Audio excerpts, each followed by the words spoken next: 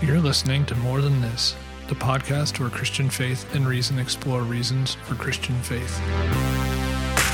Life is not a sequence program from the sky, but it's a story woven up and down and in and out like the stitches in a... If you enjoy our show, please consider supporting us for as little as $1 a month on Patreon. Check out our site at www.patreon.com/morethanThisPod. Thank you. Welcome to another episode of More Than This. Dave flying solo today from the hosting chair. I'm excited. I was just talking with our guest pre-show. We have Dr. Julia Sadusky on today. I'll give her a proper intro in a minute here. But I was telling her sometimes I have people that I really want to talk to, and I'm not sure what I want to talk to them about. And then there are conversations I'm dying to have, but I'm like, who do I have the conversation with? Julia fits into the latter here, where I'm like, I've been dying to have this conversation for a long time. And Julia and I had the pleasure, I won't speak for her, of meeting her in person. She came to speak at my church here in the Columbus, Ohio area, and just had a really nice conversation at a little after party. It was fun, and she agreed to come on and have this conversation with me. And if you've been listening to the show for a while, this will not come as a surprise, because you know I'm interested in identity work and construction and all of the modern facets thereof. So one of the things that I've been thinking a lot about, there's been a lot of conversation online, some hand-wringing, some triumphant, about gender and sexual identity. And I've been a bit bemused as a therapist exactly what to think of it all.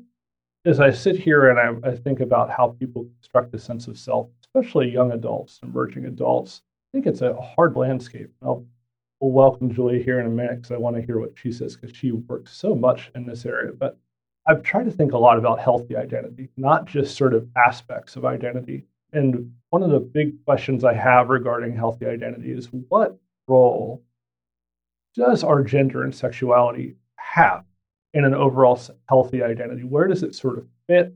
What sort of contours and preeminence should it take?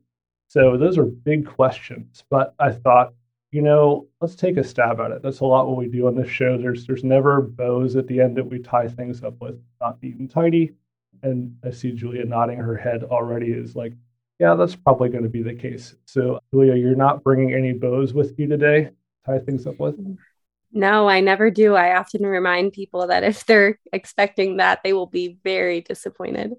Julia, I'm going to quote you to you, which is annoying, I know, but I'm going to give you your little wrap up. I'm reading from your own description. So you're an author, speaker, licensed psychologist, and you currently work in Littleton, Colorado. I think you recently began Lux Counseling and Consulting, and you do a wide range of therapies there for couples, group therapy, and you do consultation as well. And I know you work a lot in the area of sexuality and gender. So welcome on. I'd love to hear a little bit from you, how you sort of came to this area of gender and sexuality, what drew you to it, and what sort of keeps you in the work.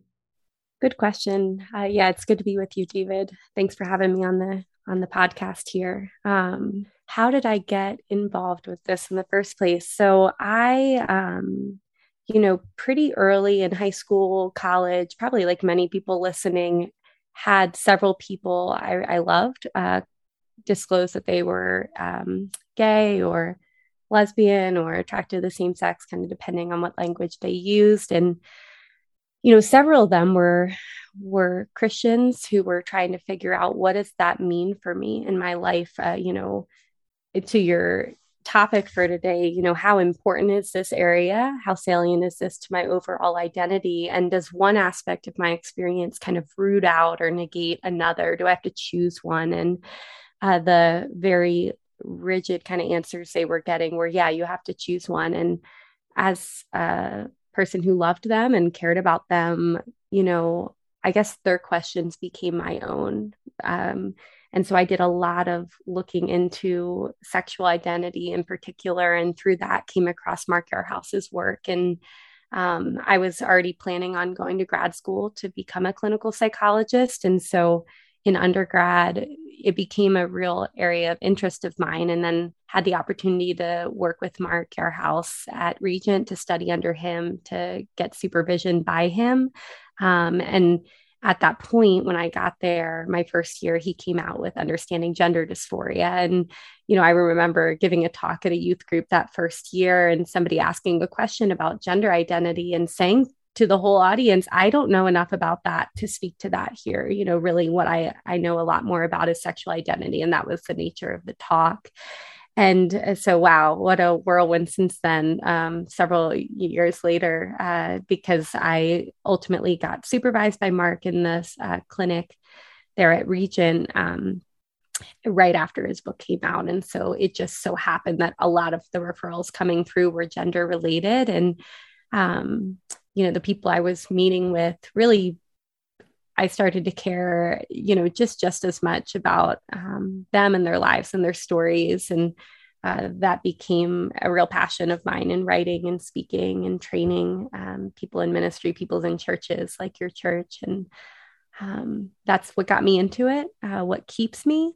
I think I learned this from Mark Yarhouse over the years, but there is a sense of, I guess, responsibility or stewardship that comes from being in a space that a lot of people are not in. And maybe the people who are in are often talking about people in a way that I find to be pretty reductive and pretty dehumanizing. And so I'm grateful to bring in a psychological perspective that I hope to be robust in as I talk about, but also deeply thoughtful and compassionate and balanced. And so what keeps me is knowing that God cares about sexual minorities. God cares about gender minorities. And so I want to speak on their behalf to the degree that I'm able and ultimately share their voices and elevate their voices in these conversations.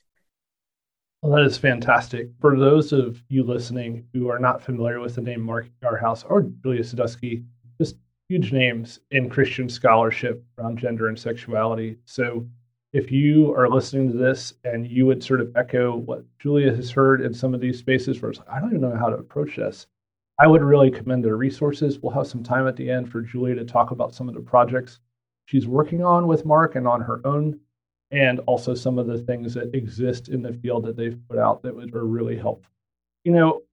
We both come at these questions as Christians, and we know that can be a pretty big tent these days. And some of the things you alluded to, Julia, also troubled me as well. Some of the reductive ways that some of my brothers and sisters in the faith speak about certain groups as a therapist, but also as a Christian therapist, which is a pedantic game people love to play. Are you a therapist who's a Christian or a Christian who's a therapist? Maybe we can, take an oblique crack at sort of getting at those answers today, but that's sort of in the back. Just know that that's an active conversation in Christian therapy circles, which sort of comes first. Which Christian therapist or therapist Christian. But either way, we are both those things. You coming from a psychological lens. I'm a mental health counselor. And I think some of the things that are going on, I'm also older than. So I think I'm already feeling my age, I think, when I look at some of these things, because the world is quite different identity-wise than when I was growing up. And it doesn't seem that long ago to me. I'm in my mid-40s now. And what it meant for someone to be in the LGBTQ community when I was growing up is much different than it is now. As is our overall approach to understanding identity. I think it has shifted somewhat. So as we think about getting into some of the questions that are driving the conversation today, I just want to get sort of a lay of the land. So, as you listen to these, there may be some distinctions in here that you think are not fair. So please let me know. But when you work with young adults that identify as LGBTQ, how have you seen folks in that population integrating gender identity and sexual orientation into their overall sense of identity? I'm curious if there's any unique ways that you find people in the LGBTQ community doing that. Is it different from those who are not outside of that community? Or is it similar? I'm curious how those folks are using and integrating gender identity and sexual orientation into their overall sense of who they are. Yeah, it's a great question. I mean, I think my answer is probably a little bit imprecise in the sense that there's so much diversity, right, within people who are exploring sexuality, exploring gender identity, right? Which even they themselves are distinct constructs and don't always overlap. And so, you have one person who maybe is exclusively attracted to the same sex, and they have questions around gender identity. There's also people who don't know yet their sexual orientation. They're not really sure about that because they are actively exploring gender identity. And so one feels like it precedes the other, where I have to figure out gender identity questions that I'm having before I can kind of navigate the terrain of a relationship and romance and intimacy. And I see that a lot, actually, where people can hyper focus on, okay, so tell me who you're attracted to, or what's your sexual identity, to teens. And parents often will kind of badger or ask, well, tell me how this works. And the teens can look up and say, I don't know. I honestly don't know. And so I think that's a piece of it, is there can feel like you're kind of gradually building a sense of self out of actively wrestling with these questions. I don't know that I want to say that there's something altogether different about the identity development of LGBT people. Although I think there are nuances there and questions that they are kind of required to ask sooner and actively, think through in a way that I haven't seen as much with my heterosexual and cisgender clients, where things are kind of taken for granted with many of the teens that I work with who are not sexual and gender minorities. And they don't feel as much of a sense that I have to kind of explain myself. And so I think when I see the challenges that come up for sexual and gender minorities, especially youth, it's really in the sense that they've got this added layer that they're actively wrestling with, while they also have to go to school, and they also have to do the dishes at home, and they also, have extracurricular activities. And so I think you can see some of the added layers of stress that come, and then a sense of expectation socially that they are asking these questions. And maybe that's, to your point, how have things shifted? I think the focus on sexual and gender identity, which I think can be an asset in some ways for the people who we're talking about today, can also be a challenge and a burden in the adolescent years to really figure this out. And that's some of the work I do with youth, is really giving them permission to be on a journey, to not see Erikson as very black and white, that you've got to figure out, who am I? That question when you turn 18, but to help them understand that they are actively exploring this, and I want to do so without having a fixed outcome for them in my mind of this is where you have to end up.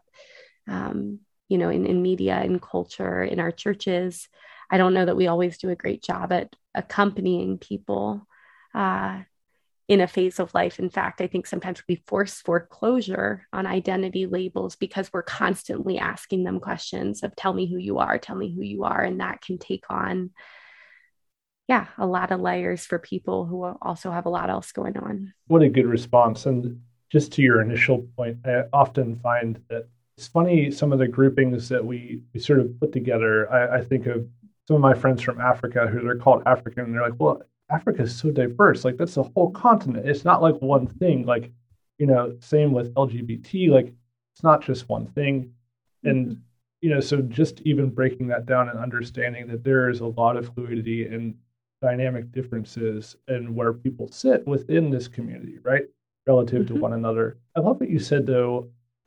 To me, I'll take this back to a geeky place. So I think of variable-based research, where you have a lot of, like, if you think of identity as a dependent variable, and then you have a lot of explanatory variables that you're using to kind of predict, I feel like there's a proliferation of variable that young adults and, kids in high school, teens, like, are getting pushed on them a lot sooner, where there's a lot more things that sort of are trying to explain who they are. I don't know if that's a fair thing, but I feel like what you're saying, there's a developmental issue here too, where I feel like a lot of the things that young people are asked to take on are not really fully appropriate to their developmental stage. Like it's almost like they're not quite equipped for some of the things that society's asking them or parents are asking quite yet. It's a lot to wrestle with, I think. What do you think about some of that, of the timing? You mentioned Erikson and foreclosure and identity. which if anybody studied Erik Erikson out there, you might be dusting off Psych 101 and be like, oh yeah, I kind of remember that guy. Sure. He was an interesting chap. But what do you think about some of the developmental potential mismatches of the questions we're asking and when we're asking people to answer them?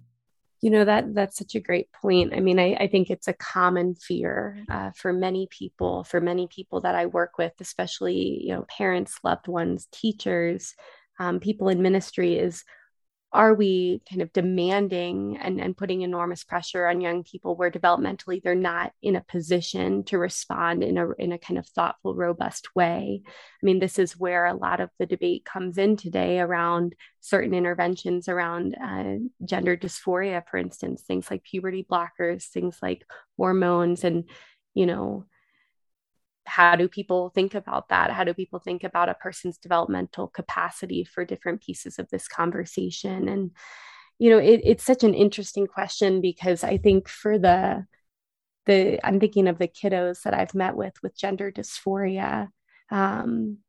Whether they're developmentally ready for those questions, they are asking them kind of internally. It's kind of spilling out from inside. I'm having dreams where a natal male is having dreams where they're female, and they're 6. And so developmentally ready or not, they have to reckon with that. What does that mean? What is that telling me? And yet they benefit from really robust scaffolding, right, to ask those questions because they're a young child, right?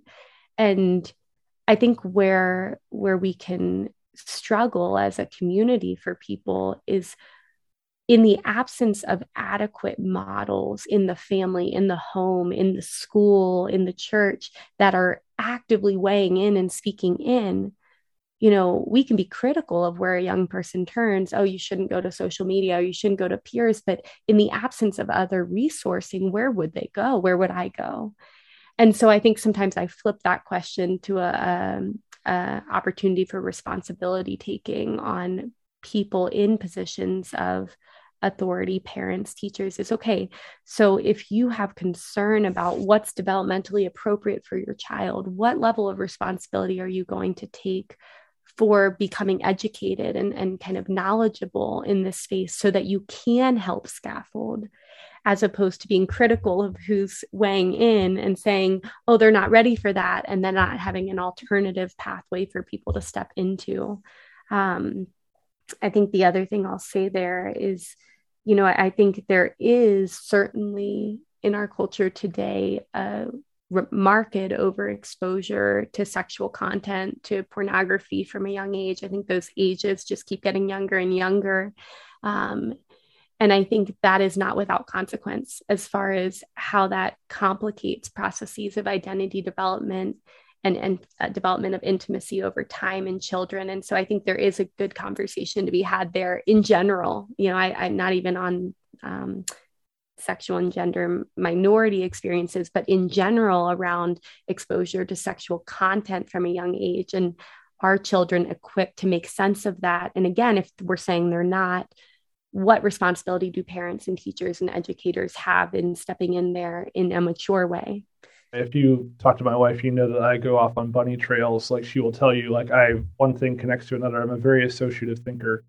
But this kind of reminds me of something, and I'm sure a lot of your peers you've seen go through this too, but the idea of maybe spiritual deconstruction. I've seen a lot of parents go through that. And a lot of things have been changing for parents too. And I think there's a lot of, what do we do with our kids now with spirituality? How do we model our religious and spiritual life because we are deconstructing and we want something different?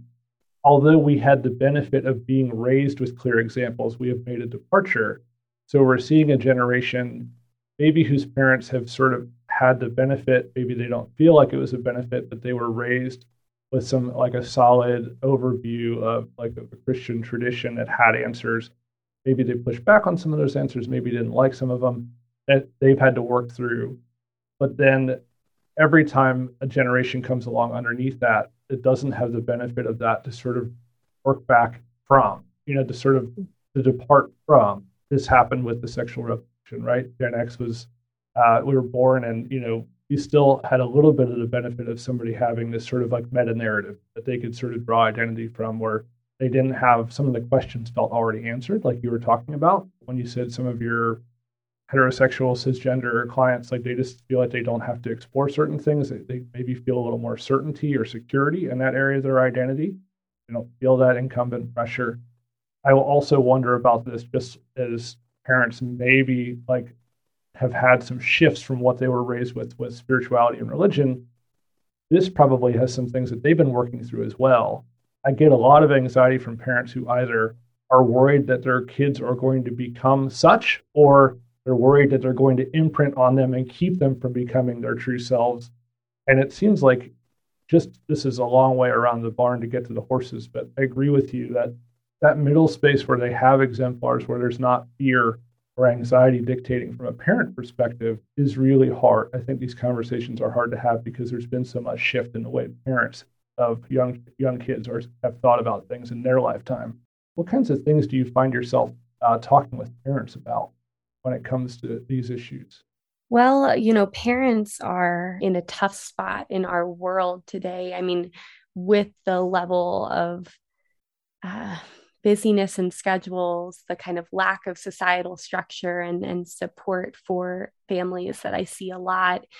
There's just not a lot of time unless you make it and carve it out. And life happens so fast. And then we have this pandemic that we're in, and it depletes and puts pressure on family systems across the board. And so I think a lot of times anyway, parents would feel like they're kind of on their back foot here, but all the more when they're depleted or feeling that their hands are tied a little bit. I mean, I think a lot of times I talk with parents who feel trapped and feel stuck and are coming to terms with the fact that they didn't receive what they needed to have a robust sense of, how do I talk with my kids about sex? How do I talk with my kids about their bodies? How do I talk with my kids? If I have a history of trauma, if I've survived something really painful in that area, or if simply in my home, we didn't talk about it. I didn't see my parents kiss. I didn't hear conversations around intimacy very often. And so feeling like we simultaneously have a culture where sex and sexuality and gender are kind of common to be talked about, shown on TV, we also still don't know how to talk about them. And so I think with parents, I do a lot of teaching them about, how do you talk in a dispassionate, curious, open way, where you get to actually have a place at the table, because kids and teens, what I love about my work with teens is they call it how it is. They can tell if they pick up on, my nerves or somebody else's nerves or somebody else's defensiveness, they'll call you right out. And there's a benefit to that, but a challenge for parents who feel like they are kind of in the game and they're still trying to read the instructions manual. So that's one of the things I talk about, is how do you, in a developmental way, work with your children around things that they're being exposed to all the time and things they're thinking about, many of them. And then the other piece is, who do parents have as supports? Because what I've been struck by over the years in my work in LGBT studies is that, thankfully, we have increasing resourcing for LGBT people, both within the church and outside. We need more, but we have increasing resourcing there. For parents, they're in a pretty tough spot, because I think in the broader culture, parents have been seen, especially Christian parents, people of faith, as the person to not be trusted. And again, I think there's validity to some of the reasons for that, because of the ways some parents have responded in really rejecting ways. And yet I work with a lot of parents who are not wanting to do that. And that's not their heart. They're trying to figure out, how do we respond in a loving, caring, thoughtful, parental way? And yet they get kind of caricatured in the broader culture. And then in the church, they don't feel or see that there's spaces where they can be open and honest about the pain of their own experience or the questions they're wrestling with. And so all of that emotional pain can come out sideways in how they interact with their child. And so I try to help parents see when that's happening and say, who can you talk to? Who are your supports? How are you getting resourcing? Are you going to prioritize that? Because if you don't, my fear and what I've seen many times is your emotions come out sideways on your child and they receive the brunt of everything that you haven't processed as far as the fears and the anxieties um, that you carry into these conversations.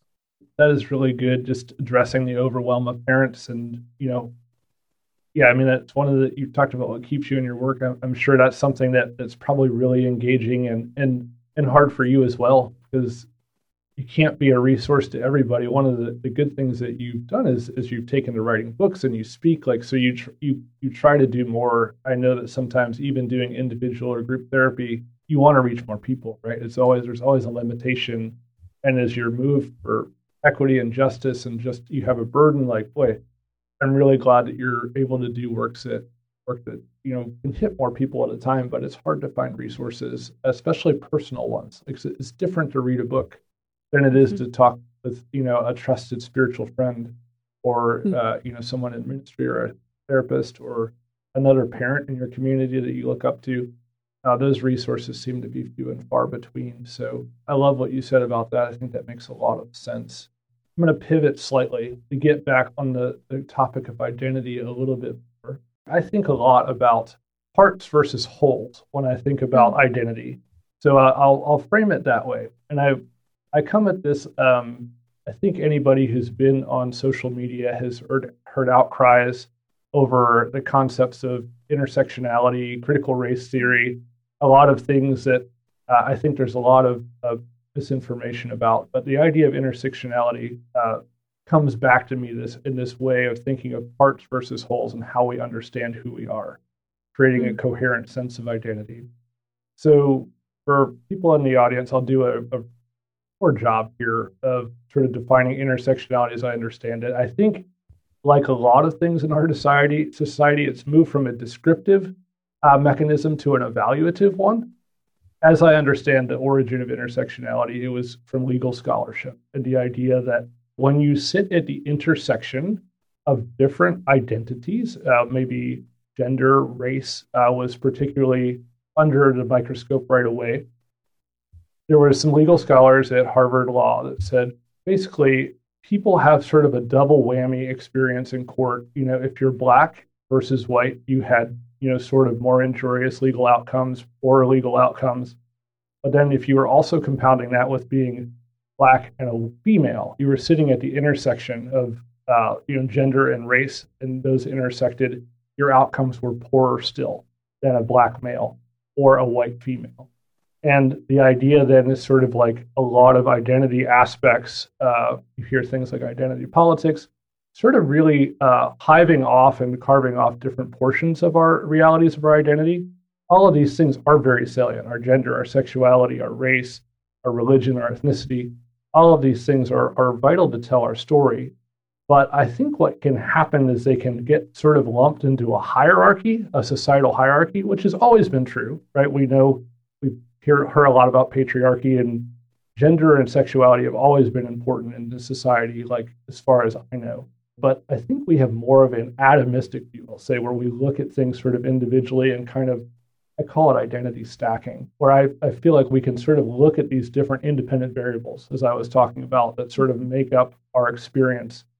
And we can start to lose the whole for the parts. Does that make sense, Julia? I'm looking at you. You're nodding at me. You're also quizzical. I think you have, I know this wasn't the most clear explanation, but I'm curious when you think about looking at parts of their identity versus understanding themselves as a whole being, and then our faith, our tradition. What does Christianity, as you understand it and as you practice it and as you use it as a resource for counseling and figuring out your own way in the world, have to say about this notion of who we are as a whole person and who we are and how to account for these individual things? What is the relationship that we have between being a whole person and some of these individual identities?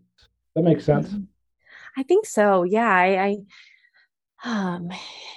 It's such a complex question, and it's something that I think a lot of people I meet with are actively thinking about is, how do I talk about my experience in such a way that I convey things that feel important, feel kind of paramount, feel like they inform a lot of how I live and move in the world. in a culture, in a society, interpretive lens in our faith community, that if you use this word as opposed to that word, then you're somehow telling us this is the whole of who you are. And so I think this is where linguistics merge with what we're talking about as far as identity is, can people talk about their experience and use labels in a way that does justice to important aspects of experience and identity and who I am and how I live and move, without it becoming a kind of, I don't know, a reduction of the person to where we talk about a person as if one aspect of their identity is the whole, where there's a loss of uniqueness actually in the midst of that. And so I think that can happen certainly internally as a person. They can see themselves or a part of themselves as defining of personhood in such a way that I think is challenging for them, because no part of us can kind of perfectly encompass every aspect of who we are.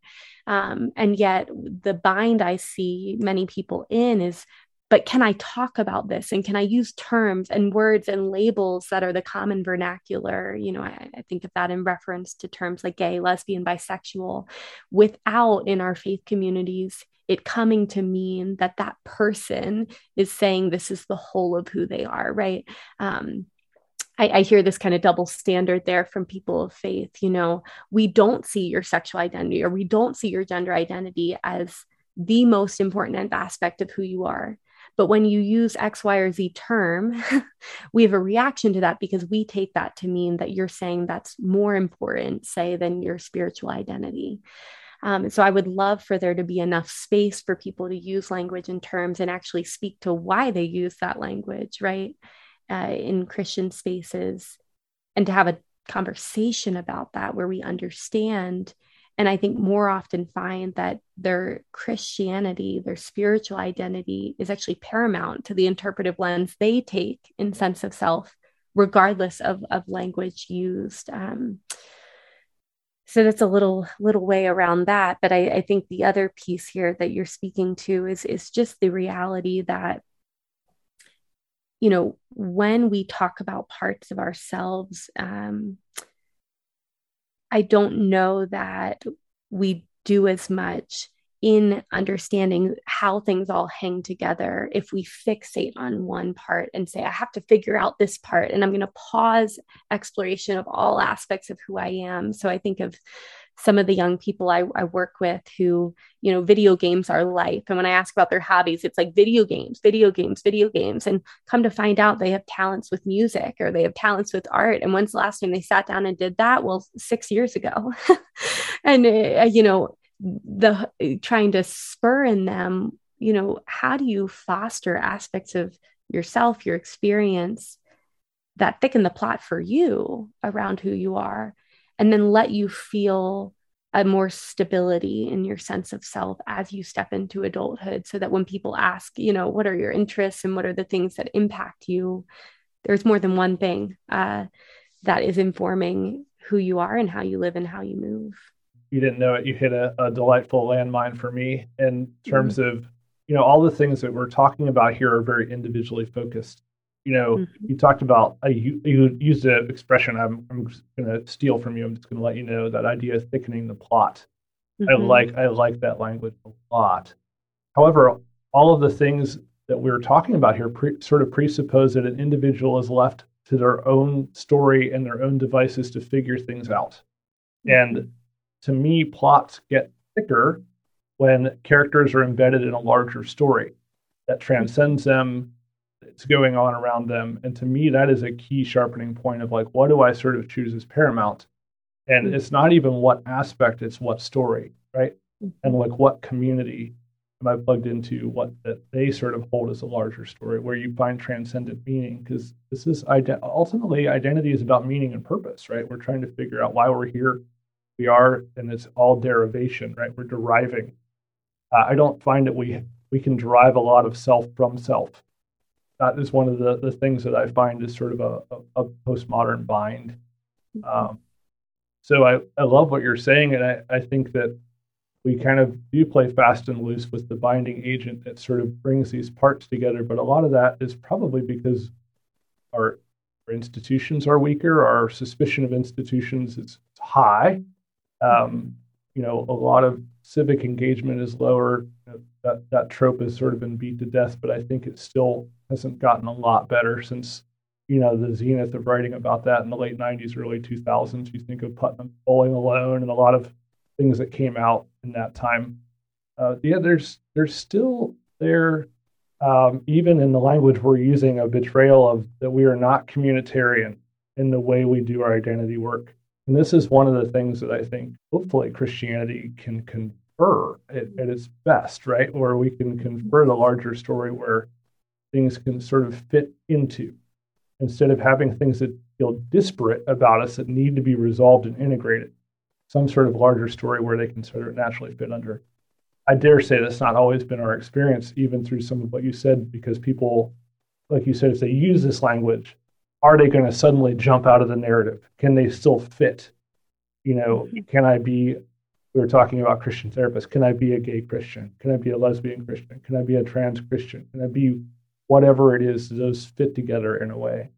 And there's definitely conversations to be had there, but I think a lot of times we just feel like Christian is just another aspect. We've lost the communitarian richness of a story that things can fit into and that we can see by.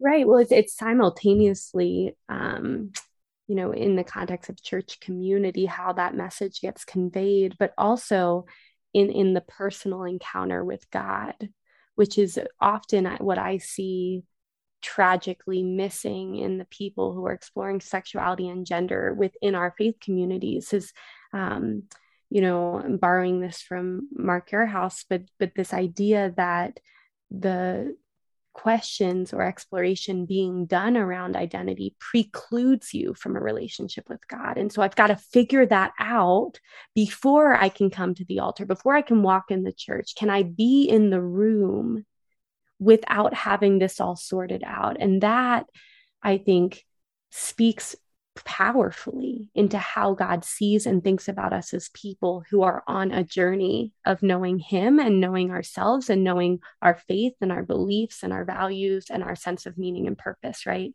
Knowing for what end we are made. And if we have to have that all sorted out in a way that feels similar to everybody else before we can step into our Bible study or into our small group or into our church, that's where I think we lose the larger story, because nobody hears it. Or at least they hear the larger story and say, oh, that story doesn't apply to me. I don't fit within that story.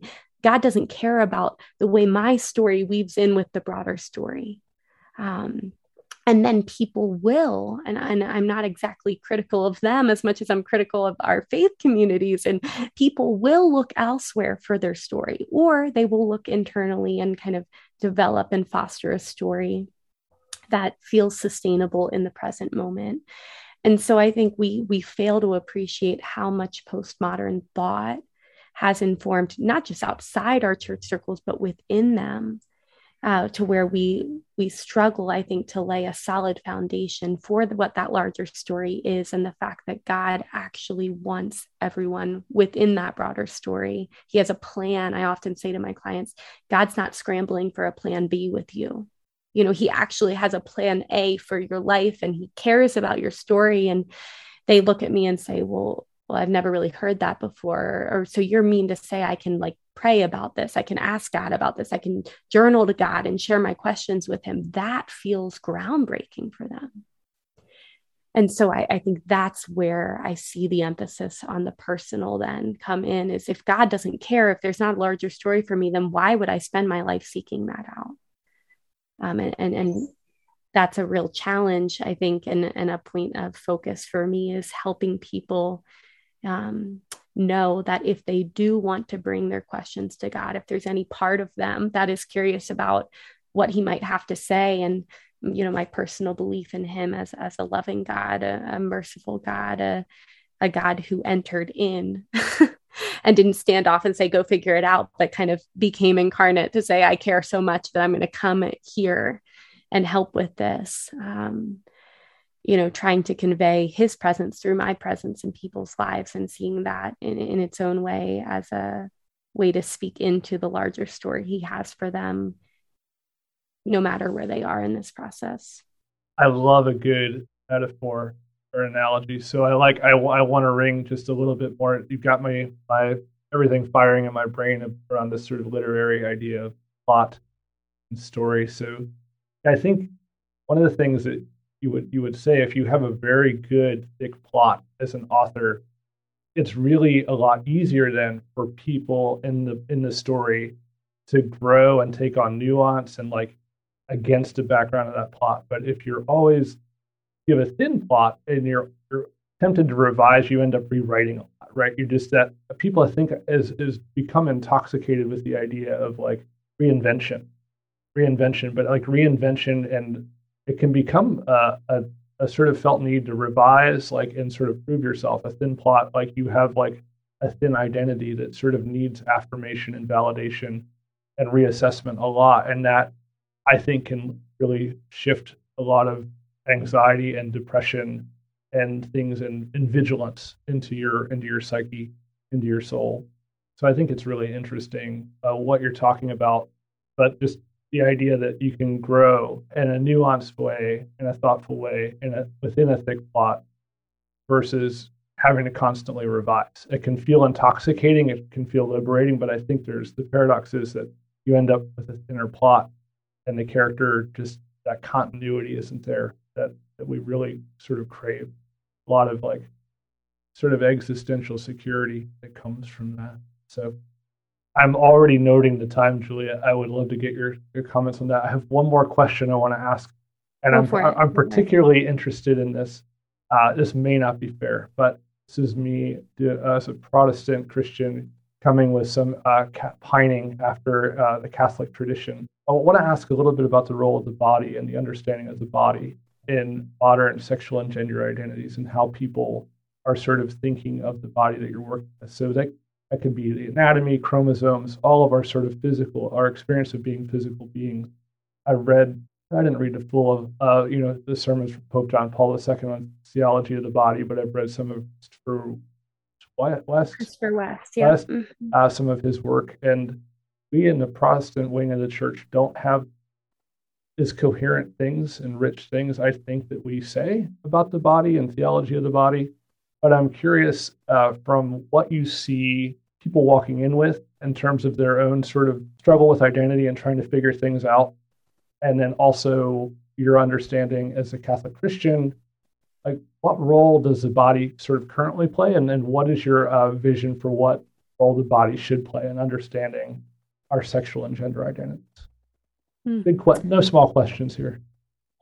That's right. Gosh. I so appreciate that question. And I think you're right. We can't do justice to it all here today, but I think we could do a whole conversation on what does at least theology of the body. And for those who aren't familiar, Pope John Paul II delivered a series of lectures over the course of years around what is there to be understood about God through the human body and through the human person as embodied. And so I think that, if you're curious about that, I think that those texts and the original texts themselves are so rich in all of us kind of coming to a depth of understanding of in what ways do our body communicate divine realities and point us to who God is and who the Trinitarian life is in our world. And so I think, what came forward out of those texts and those talks was a really high view of the body as,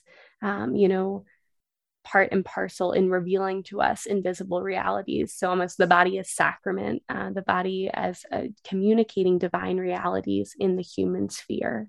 And so within that, there's an elevation of the body. What he also speaks of, though, is after the fall of humanity, we have a suspicion of our bodies, and we have a kind of disconnection, a fundamental disconnection between our embodied experience. So this is where dualism comes in, where it's hard to understand the body-soul unity as a holistic approach, or in a holistic way, I should say. And so, I think we see that reflected in our own personal wrestling with who am I as a body soul unity, and how important does my body feel? How connected do I feel to my body? I think we see that globally. And then I think on a societal level, we live in a kind of postmodern culture, a kind of rugged materialistic culture where the body can simultaneously become the subject of great change and kind of manipulation to the degree that we would like it to work for us.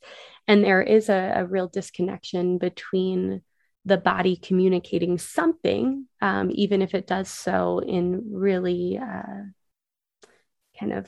imperfect ways. And so I think for my clients, when I think about people who have gender dysphoria, for instance, I think they actually illustrate just how important the body is because of how much distress and pain and difficulty comes in and through the human bodies that they have. And so I think what I see boots on the ground is more people who don't so much have a low value of the body, although I think we could see that philosophically and metaphysically in our culture today, but people who are kind of holding the body with a level of seriousness, and also it becomes and has been for many of them for years a great source of turmoil. And so I see that in the area of gender as a kind of complex relationship with the body, where it's both a reality to be reckoned with and also a source of great pain and distress. And then in the area of sexual identity, I think, we kind of carry our desires with us everywhere we go. We can't opt out of them unless we engage in behaviors that are really harmful for us. And so we have desires, we have impulses. And what I love about theology of the body is an elevation of impulses and desires as a way to point us to God, as opposed to something that only is ever a threat to our relationship with God. And so seeing our desires as a guide, but not the absolute guide. Right. I think that's what would distinguish Christian thought from atheistic narratives, is that no, our desires are not to be taken as absolute fact, just like our feelings are not to be taken as absolute fact, but do have something to say. I say they're data points, they're not facts, they're data points. And if we can't approach them and be curious about what they're communicating to us, we're left in a real bind in learning more about who we are. My goodness. I'm like, I know I say this at the end of every good conversation I have on here, but I could just keep going. Because we even got to talk on this level. We did a little cocktail party chat where we were like yelling over, people in the same room. It's been lovely. I don't want to overstep my time boundary here with you. We're running out of time, but I wanted to let you just let people know. Could you let us know where we can sort of find your work, some things that you would commend that you've worked on in the past, working on now. Tell us a little bit about how we can catch up with you online for your writing, and maybe if somebody wanted to have you come speak to their church group or something like that, how can we get in touch with you and find out what you're up to? So the best way to do it is through my website. So first and last name, www.juliasadusky.com. And I bet you can put that in the show notes. Also on Facebook, I have a professional Facebook page that I can put out events or interviews I've done, or things like this podcast and upcoming resources available. The first book that I co-authored with Mark Yourhouse was Emerging Gender Identities, Understanding the Diverse Experiences of Today's Youth, and that's available on Amazon or anywhere books are sold. We do have a second book coming out in February through InterVarsity Press Academic, and that will be for therapists, sexual or gender identity in therapy, is that book about how do you approach gender in a robust way in therapy, especially for people of faith. We've contributed to other things in the past and hope to have other projects coming up. I've done some writing for the Center for Faith, Sexuality, and Gender, which is Preston Sprinkles.